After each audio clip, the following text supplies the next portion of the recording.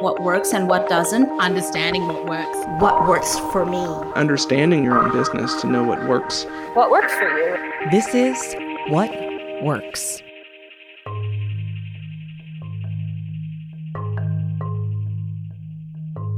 Something peculiar is happening to my clothes. They're wearing out. The cotton has worn thin, the stitching has come undone in places, the colors have faded.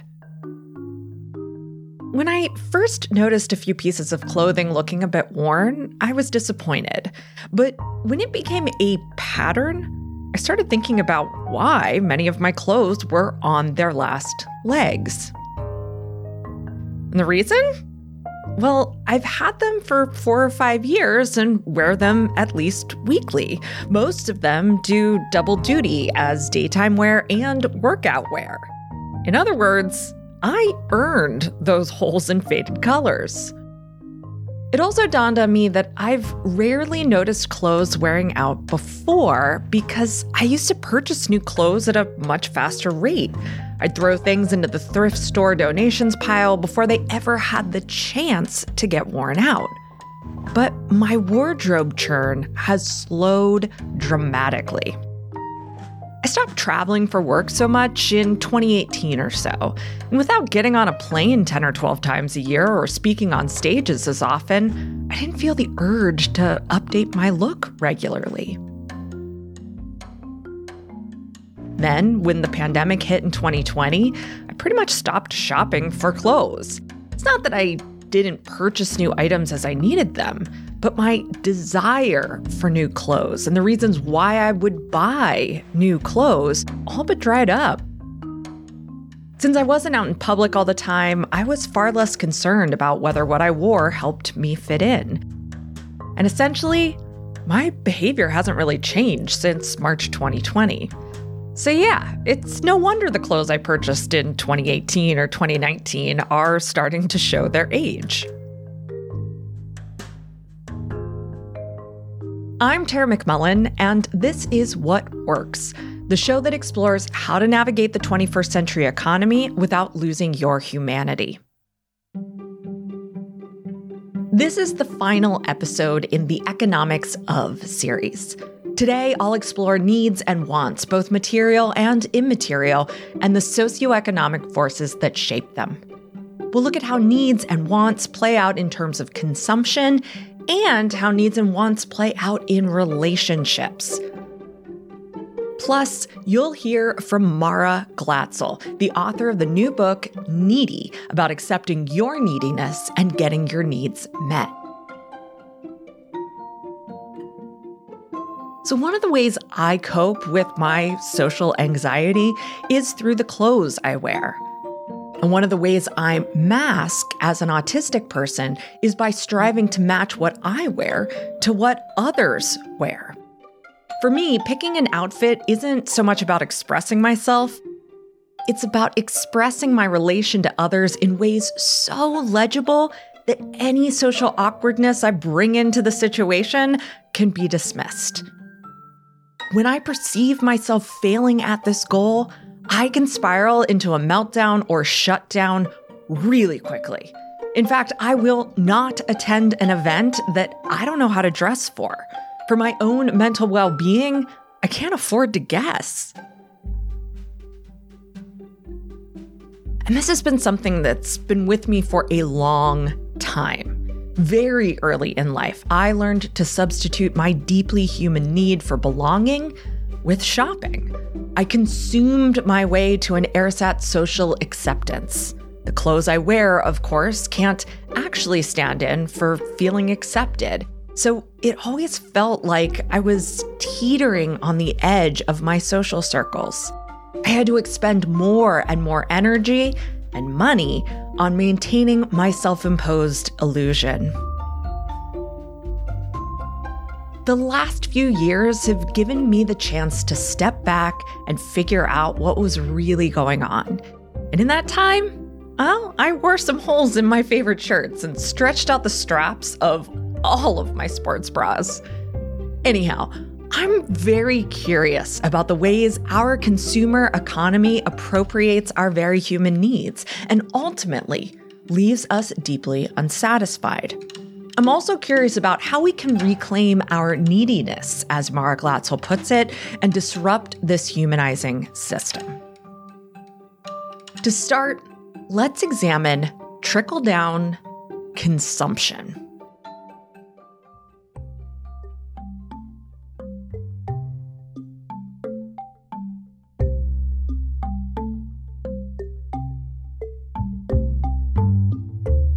You've probably heard the term trickle-down economics. It's a phrase of art used to criticize the Reagan administration's economic policy, which aimed to cut taxes on the rich and corporations to allow them to invest more into the economy and therefore create jobs, raise wages, and catalyze growth. Their ballooning wealth was supposed to trickle down to the lower classes over time. Spoiler alert, that didn't work. But there's a similar term I want to examine a little more closely today, and that is trickle-down consumption. In a 2016 paper, Marianne Bertrand and Adair Morse document how middle-class households tend to spend a greater percentage of their income when they come into contact with households that have a higher income and therefore higher consumption level. It's another way of saying keeping up with the Joneses, but with an emphasis on the higher income and spending habits of the Jones family. Of course, they're not spending more on just any kind of commodity, and by they, I mean we, because I am totally in this camp. This phenomenon is known as trickle-down consumption or expenditure cascades. We know from psychology that status comparisons are local and upward-looking. That's economist Till Van Treek in a lecture for the Institute for New Economic Thinking. So if the top 1% get richer and spend more on positional consumption goods, which signal a high social status, such goods as education for the children, housing, traveling, but possibly also healthcare, then this puts pressure on those households just below the top of the income distribution to also increase their spending on these positional goods in order to defend their social status, so to speak. Bertrand and Morse's research shows that food away from home, housing, personal care, clothing, and jewelry are the consumption categories that go up the most with exposure to higher incomes.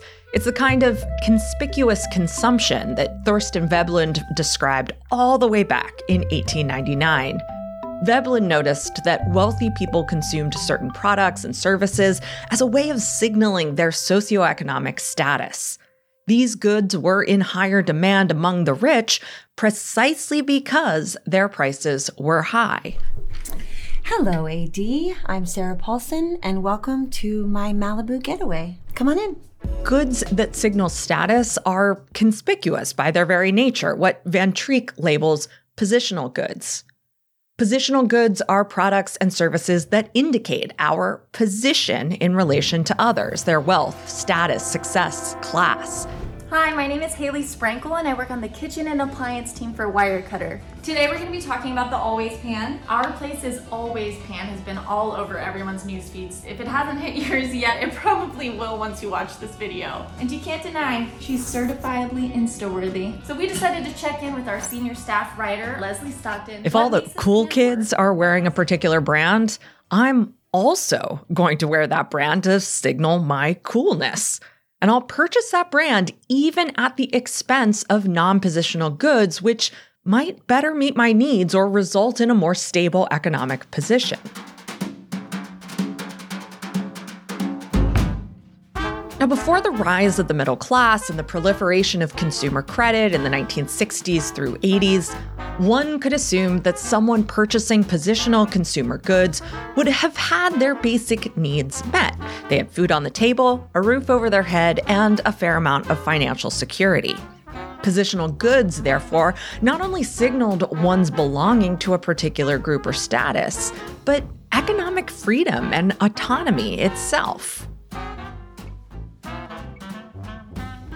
Further, before the internet, exposure to wealthy households and their consumption habits was limited.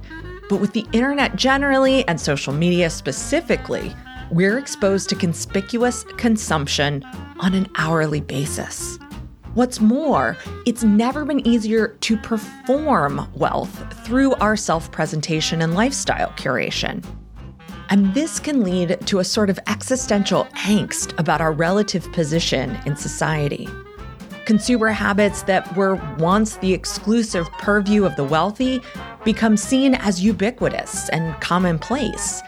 If everyone has something and we don't, that sends a message to our subconscious that our relative class status is in jeopardy. We learn to trade economic security and non-positional goods for the stuff and experiences that will help us maintain the seeming status of our peers, even if that means going without the non-positional goods that might better meet our needs. Now that sounds like we're all a bunch of status-hungry, conspicuous consumers. But increasingly, positional goods are necessary for participating in economic life. For example, conservative commentators often decry that financially disadvantaged people have smartphones or big screen TVs. However, a smartphone is hardly a luxury item at this point. It's actually a pretty frugal way to access the internet, manage caregiving responsibilities, and stay in touch with your boss, who might call you into work at any moment. There are also devices that many gig workers rely on for their primary source of income. Even televisions are devices that mediate political, economic, and social life. They're a key way to keep up with what's going on in the world and the culture we exist in. And I don't know if you've been to the electronics department at Target lately, but to me, all TVs are big screen TVs in 2023. Maybe overspending on positional goods is less of a personal failing the way Suze Orman or Dave Ramsey may make it out to be, and more of a cultural and economic system that turns status into a prerequisite for sufficient participation. As the valence of positional goods and their promise of performative financial security extends itself, we've learned to accept these products and services as an adequate substitute for real social and economic needs. We've accepted that we need to dress for the job we want instead of the job we have. We're encouraged to start shopping whenever there's a hiccup in the economy. We've internalized the message that buying stuff solves big problems, even stuff like climate change, oppression, and community harm. When shopping becomes a stand-in for the needs of society, it's no wonder that we're quick to assume that consuming positional goods will meet our individual needs too. We've learned to relate to meeting our needs like swiping a credit card, a transaction that needs to be paid back in the future with interest. And many of us have learned how to go without some of our basic needs to invest in the stuff that makes us appear put together and successful on Instagram.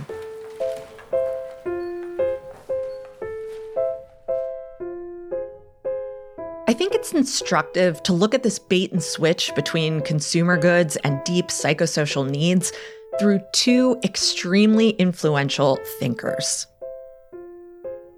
First, Karl Marx's understanding of the true purpose of production under capitalism, and the second, Milton Friedman's advocacy for the supremacy of the market in all areas of life and society.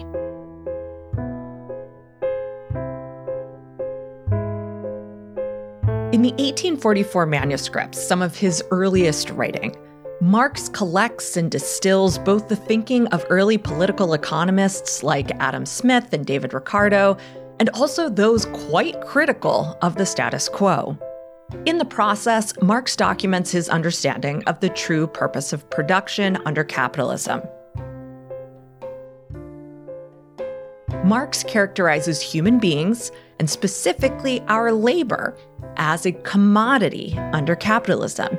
He believed that capital viewed labor as a tool for producing more capital rather than as the creative work of differentiated individuals. In the capitalist system, it doesn't matter how many workers a particular company maintains or the working conditions it creates, or even the general usefulness of the products it employs people to make. What matters to capital is, quote, how much interest it brings in, the sum total of the annual savings.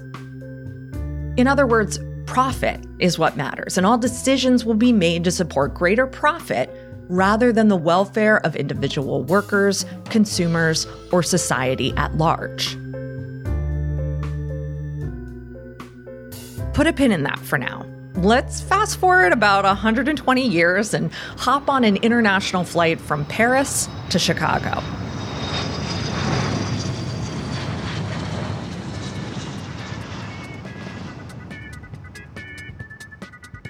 Now it's 1962, and Milton Friedman has just published Capitalism and Freedom. While the book covers a broad range of topics, the heart of Friedman's argument is that free markets are the best way to organize and coordinate all of our many economic activities, which is to say, all activities.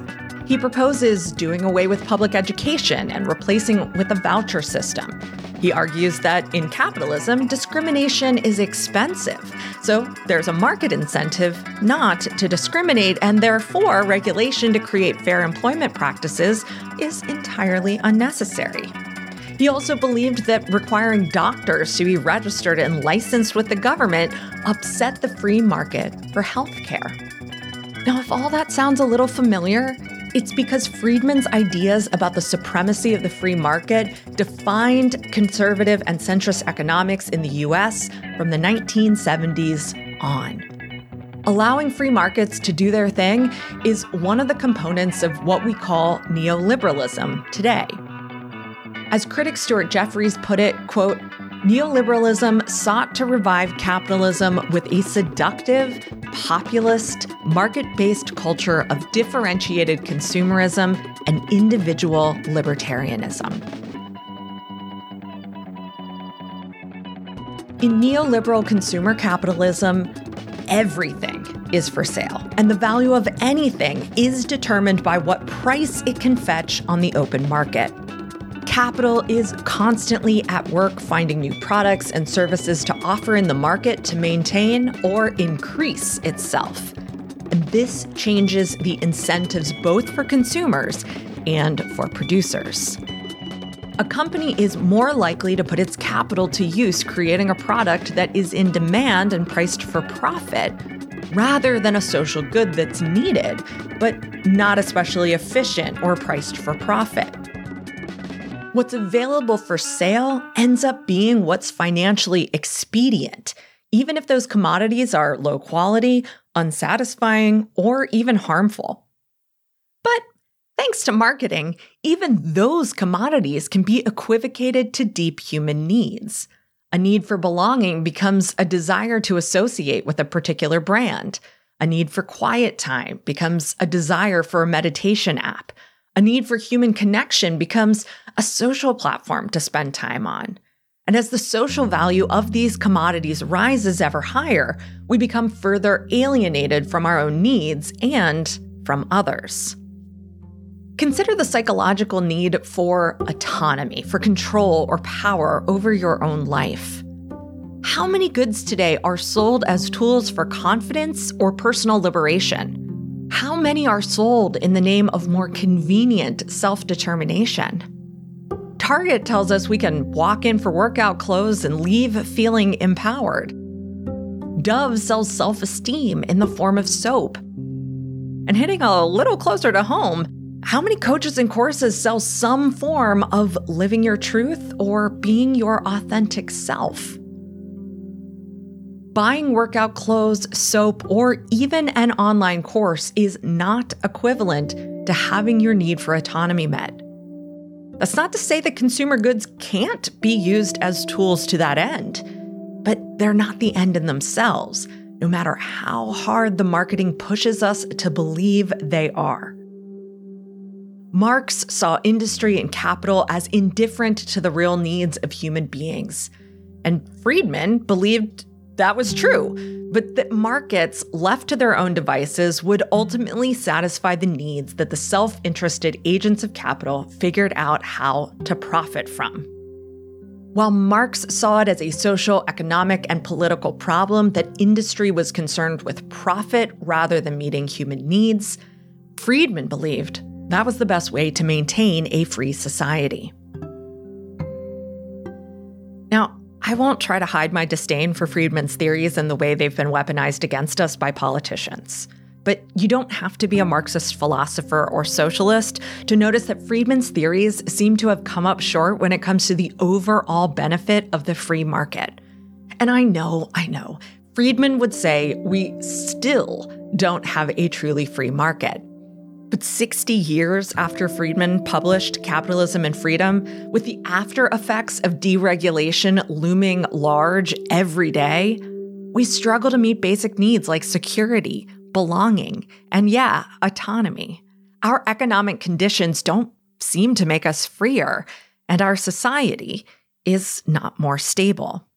We can't substitute our need for belonging with a computer or jacket with the right label on it.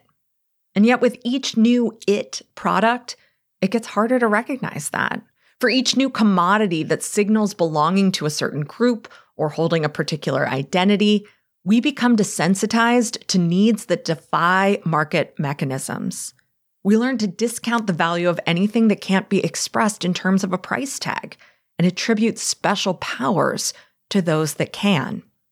Our whole lives, we've been trained to be audience members attuned to marketing messages trying to sell us stuff.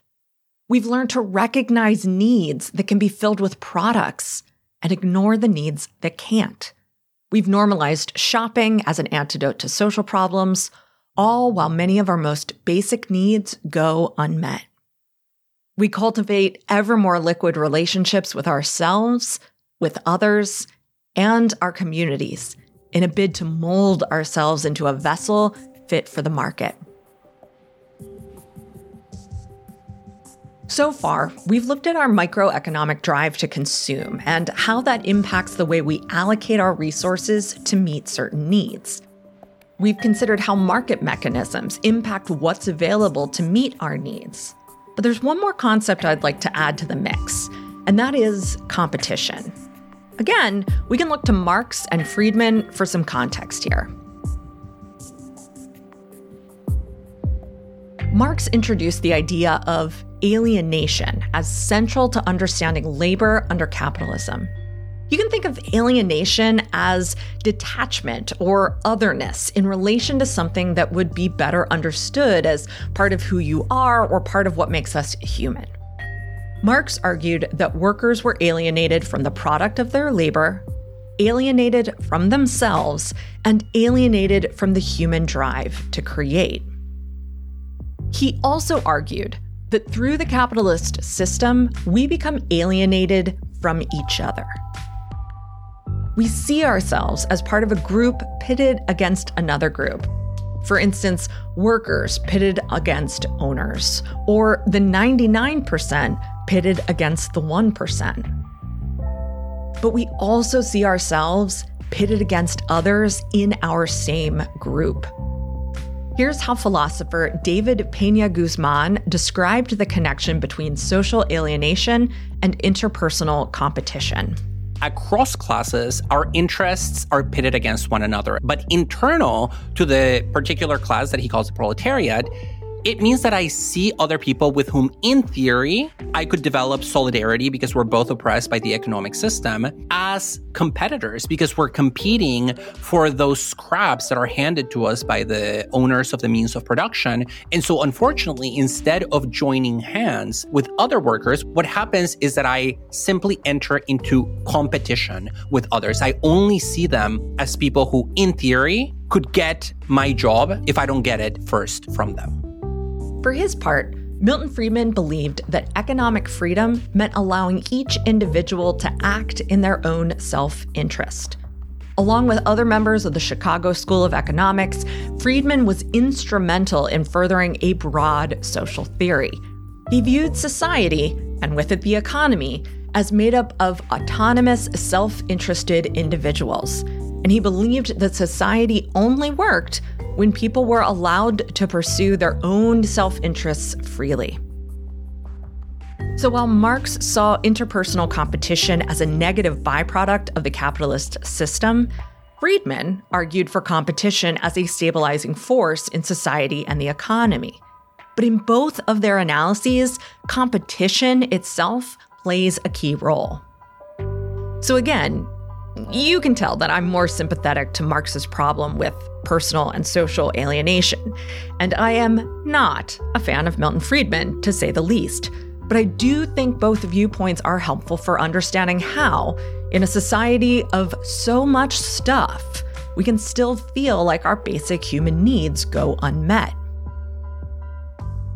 Whether you favor Marx's view or Friedman's view, both men demonstrate how competition is central to the way we relate to each other today. We're so used to playing a zero-sum game in the marketplace that its logic transfers to our most intimate relationships. We are people at odds with each other.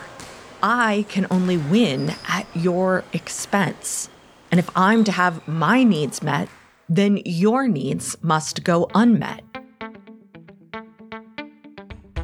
And in the zero-sum game of life, it pays to make relationships loose and temporary. Sociologist Zygmunt Bauman dubbed our contemporary era the liquid modern. Bauman describes liquid modern people as feeling easily disposable and hopelessly reliant on only themselves, longing for, quote, the security of togetherness and for a helping hand to count on in a moment of trouble. And yet, he says, we're wary of developing durable relationships. He argues that we fear such a state might bring burdens and cause strains neither of us feel able nor are willing to bear. Bauman asserts that our culture of consumption and market deference leads to the loss of social skills. We treat other humans as objects of consumption and judge them as we do the commodities we buy, by their capacity to offer pleasure or financial gain. Bauman writes, quote, human solidarity is the first casualty of the triumphs of the consumer market. Forgive the pun, but I'm sold. Bauman's analysis feels spot on to me, especially as I wrestle with my own personal limitations around relationships.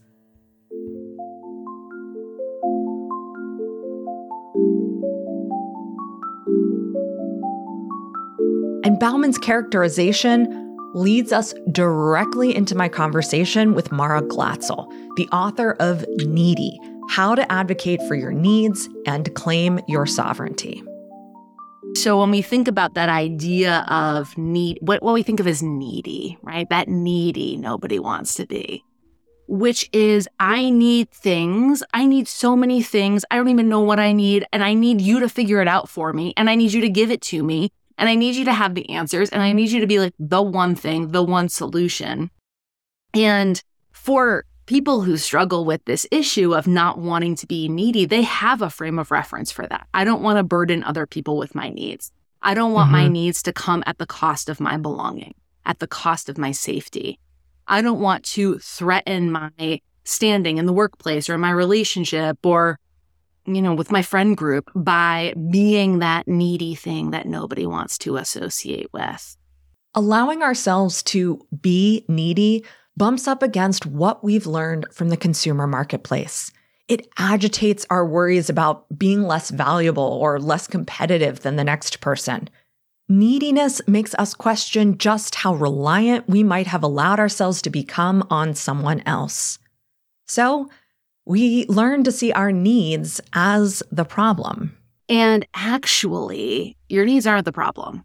It's this part where we skip over. It's uncomfortable. We don't have the time or the space, or we don't give ourselves the time and space to be in relationship with ourselves, to build that out so that we even have a working understanding of what we need to begin with.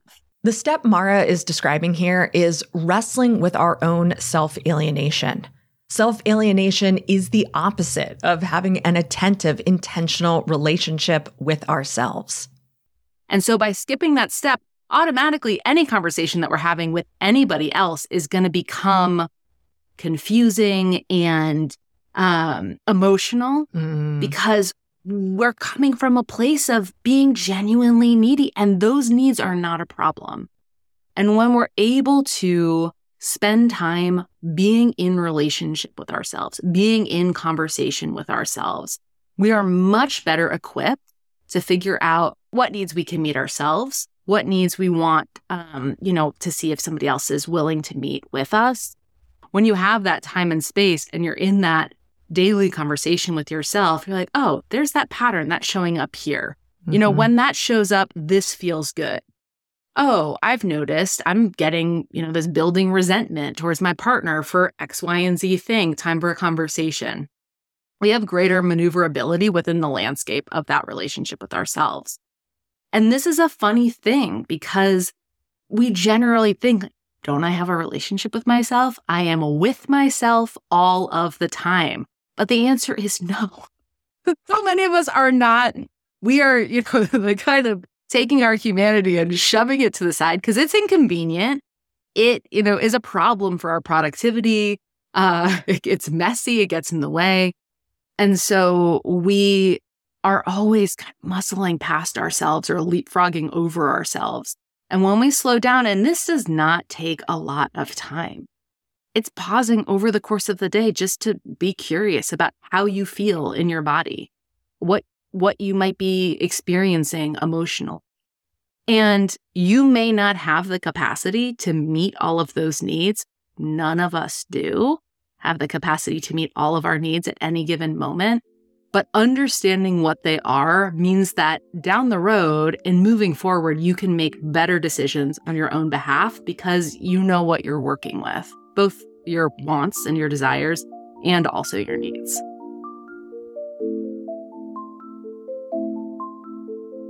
Consider this. Neediness is an economic condition. It's an economic condition that puts us at odds with the market. Neediness resists efficiency, resists urgency, and resists commodification.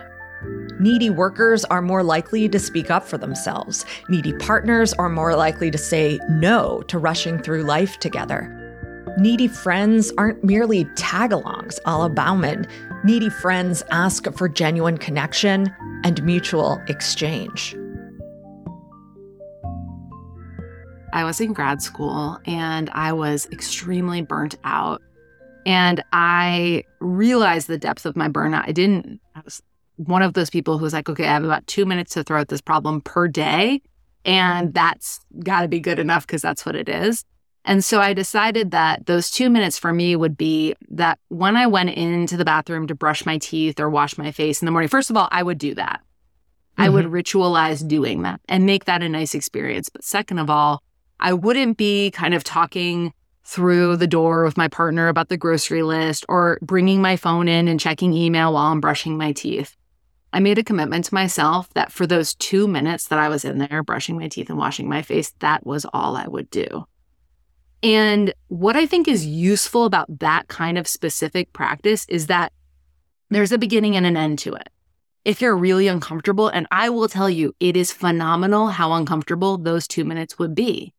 Because I would want to say, just this once, I'm in the middle of this thing. I just want to do all of these things that take me out of my relationship with myself and flowing into urgency culture. And so walking that back, I had to be pretty strict with myself. And this was convenient because there was a closing of a door. There was a definite space. There was a beginning and an end. And the more that I was able to occupy those 2 minutes, the better equipped I was to expand out from there. But I think too often we make these grand, glorious plans where we're going to, this is the year, I'm going to do a whole thing, and overwhelm ourselves directly into a place of inaction. And so keeping it really small, pairing it up with something that you're already doing. I was already brushing my teeth and washing my face. I was just doing it while listening to NPR and reading my email and discussing the day and, a million other things. And so if I could take that one experience that I was already doing with relative regularity and make it more of what I need, that's a building block. And you can start to see how, okay, I love now, I'm about to go for the weekend, and I booked a couple of weekends into this book launch time where I have them in my schedule that I'm going to be unplugged the whole time. My business manager knows, everybody knows that during those weekends, I'm going to be completely offline. And, at that point in my life, years ago, if I had said I'm going to be completely offline for 3 days, that would have been a total impossibility. But you can see how what begins with being offline for those 2 minutes while I'm brushing my teeth can grow into these larger stretches of time that nourish us, where we can have our needs met in a more kind of grand way. And we can feel confident in doing it because we've already built up the internal conversation around, okay, you feel uncomfortable, but it's just 2 minutes. It's just 2 minutes. You can go back to work right after. And that can grow with you. In my book, I talk about this kind of daily choice as a practice. Mara uses that same language. Taking 2 minutes to be present with yourself while you're brushing your teeth might not sound like much, but you're exercising your presence muscles. You learn to extend that 2 minutes in different ways throughout the day. And that's exactly the kind of pattern disruption we need to resist falling into competitive consumerist habits.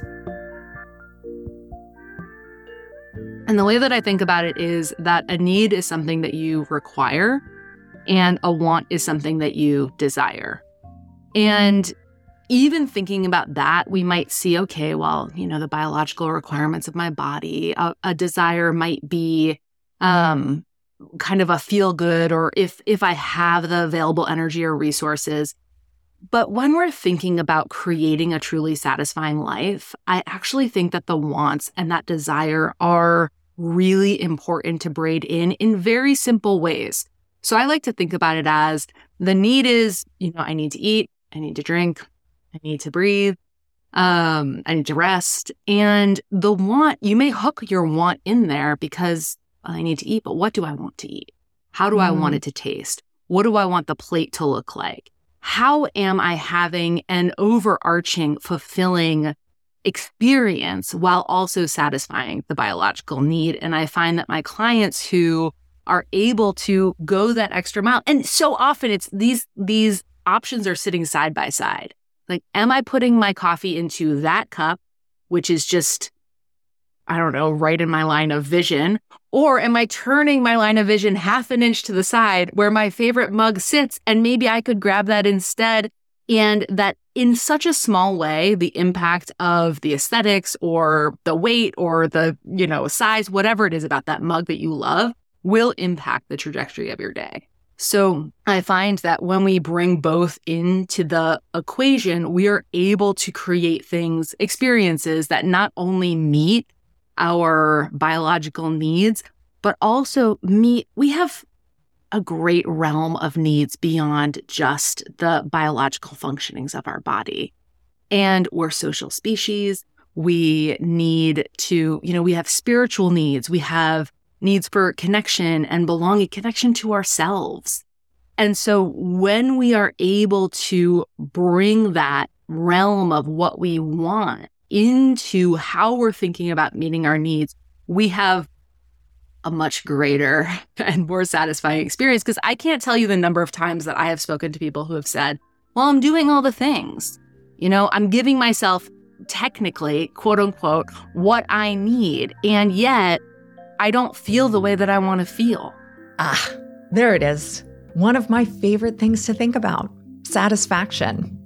I was recently asked why I choose to focus on the idea of satisfaction in my work rather than on something with more overtly positive connotations. And I love that question.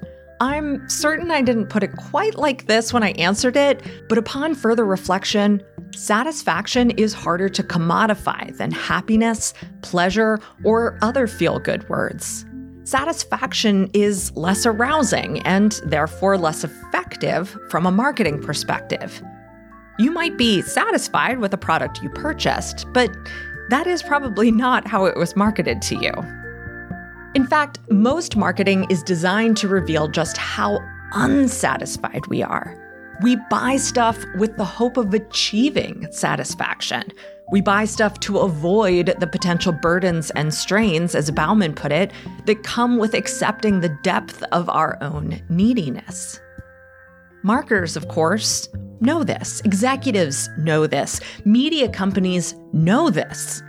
Stuart Jeffries describes this nasty cycle as, quote, the existential human tragedy of desire, followed by disappointment, followed by desire, followed by disappointment, and adds that the quest for satisfaction is being exploited as never before.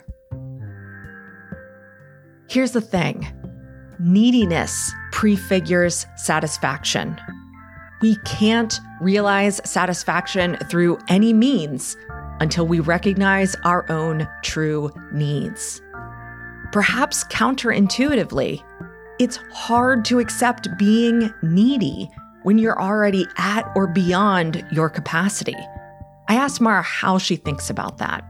The first thing that I always want to say to people who are operating at capacity or above capacity is that on some level we know how unsustainable it is, which is why we're revving up and gearing up to try and always kind of outpace that inevitable fallout that we anticipate. Because even if we're pretty disconnected from our bodies, we can feel, I'm slowing down, I'm not as quick, or, words don't come as easily, whatever it is, whatever those symptoms are for you. And what is so tricky, I find, is that when people are heading towards burnout, is that as those symptoms show themselves, we self-correct to self-protect. So we rev up because now I'm seeing, okay, I'm a little bit more emotionally fragile. That's one for me. My words aren't coming as quickly. My thoughts aren't forming as cohesively. I have this kind of nagging feeling of it's taking me longer than other people to do things because my attention is scattered. And I don't want to be seen like that. And so I am revving myself up, doing more, making myself seem hyper competent to cover for the fact that the presence of the symptoms of my burnout are making me feel as though this is a me problem. And I like to parse that out because when we're experiencing those symptoms of burnout, that's what they are, symptoms of burnout. They're not moral failings. It's not, me, Mara Glatzel, as a person who just can't hack it. It's I'm a human, and humans have a finite capacity. And when you are at or above capacity, you're going to run out. And I like to think about how, in my book, I talk about them as your precious resources, your time and your energy and your attention. And when we are allocating all of our precious resources to everything around us and leaving ourselves nothing, then it threatens the whole of everything we're working towards. And so if we reframe it in such a way that we can see all of those things that I'm so busy doing, my work where I'm of service, my parenting, I'm on way too many boards and committees, all of these things that I care about that I'm doing, I'm the vessel for that work. So if I'm not in good working order, then inherently I'm creating an unstable situation where, the bottom will fall out. And if you're a person who has experienced pretty significant burnout in your life, and I know what the bottom falling out feels like. And it means everything that I love and the way I love to do it is ripped away from me because I just can't. And so when we're thinking about creating more space for ourselves in our daily lives, even if it means borrowing from things that we may be fully committed to, and we understand that that brings more stability to the whole system, you might be doing less, but you're going to be doing it for longer, no matter how much money you're making. That is a drain that makes your entire business unstable and unsustainable. And so I think it's really important for us to widen our gaze on that and also to begin slowly, having so much compassion for yourself. If you are somebody who has been working at or above capacity for the majority of your life, Your ego is attached to that pattern of behavior. Your felt sense of safety within your relationships and within the workplace is attached to that behavior. This will feel deeply uncomfortable, if not impossible. And it doesn't mean it is impossible, but it will feel impossible because it naturally upsets the order of things. There were several times as I was putting together this series, and even this episode specifically, when I asked myself, is this really economics or is this social theory? And the answer, of course, was yes. As I mentioned in the first episode of the series, economics is a social science. Sure, we can do quantitative analyses and come up with formulas to describe economic behaviors. But at the end of the day, economics is always about how resources flow through social organizations. Whether it's the economics of a marriage, the economics of school, or the economics of a particular free trade treaty, economics is a way of looking at relationships as much as it is a way to see money or natural resources. And that's why I decided to end the series with this conversation with Mara. Mara might not realize this, but she wrote a book on economics. Not macroeconomics, maybe not even microeconomics, but perhaps nanoeconomics, the economics of the relationships we have with ourselves. How do we understand the flow of resources through us as individuals and as nodes in larger social organizations? How do we learn what inputs we need to sustainably produce needed outputs? How do we learn to see ourselves beyond the role of worker, caregiver, consumer, or user? I hope this series has given you some things to think about when it comes to the decisions you make, the things you pay attention to, the working relationships you have, and the ideas you dream up. Economics isn't a field to be afraid of. It's a field we move through every day and think about constantly, even if we don't know we're doing it. Above all, I hope you have some new language for your own needs and a few ideas for finding lasting satisfaction.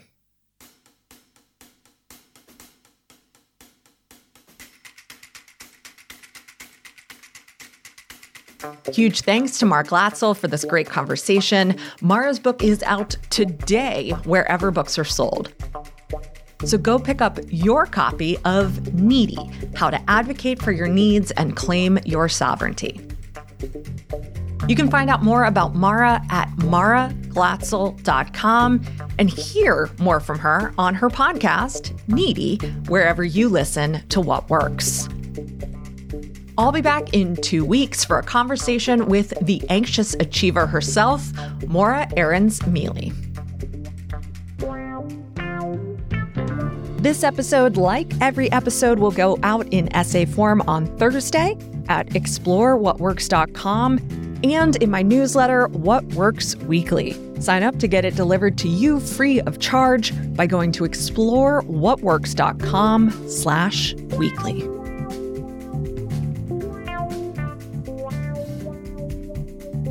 What Works is a production of Yellow House Media, a boutique production agency for podcasters who are changing our assumptions about culture, leadership, and business. Today's episode was written and edited by me, Tara McMullen.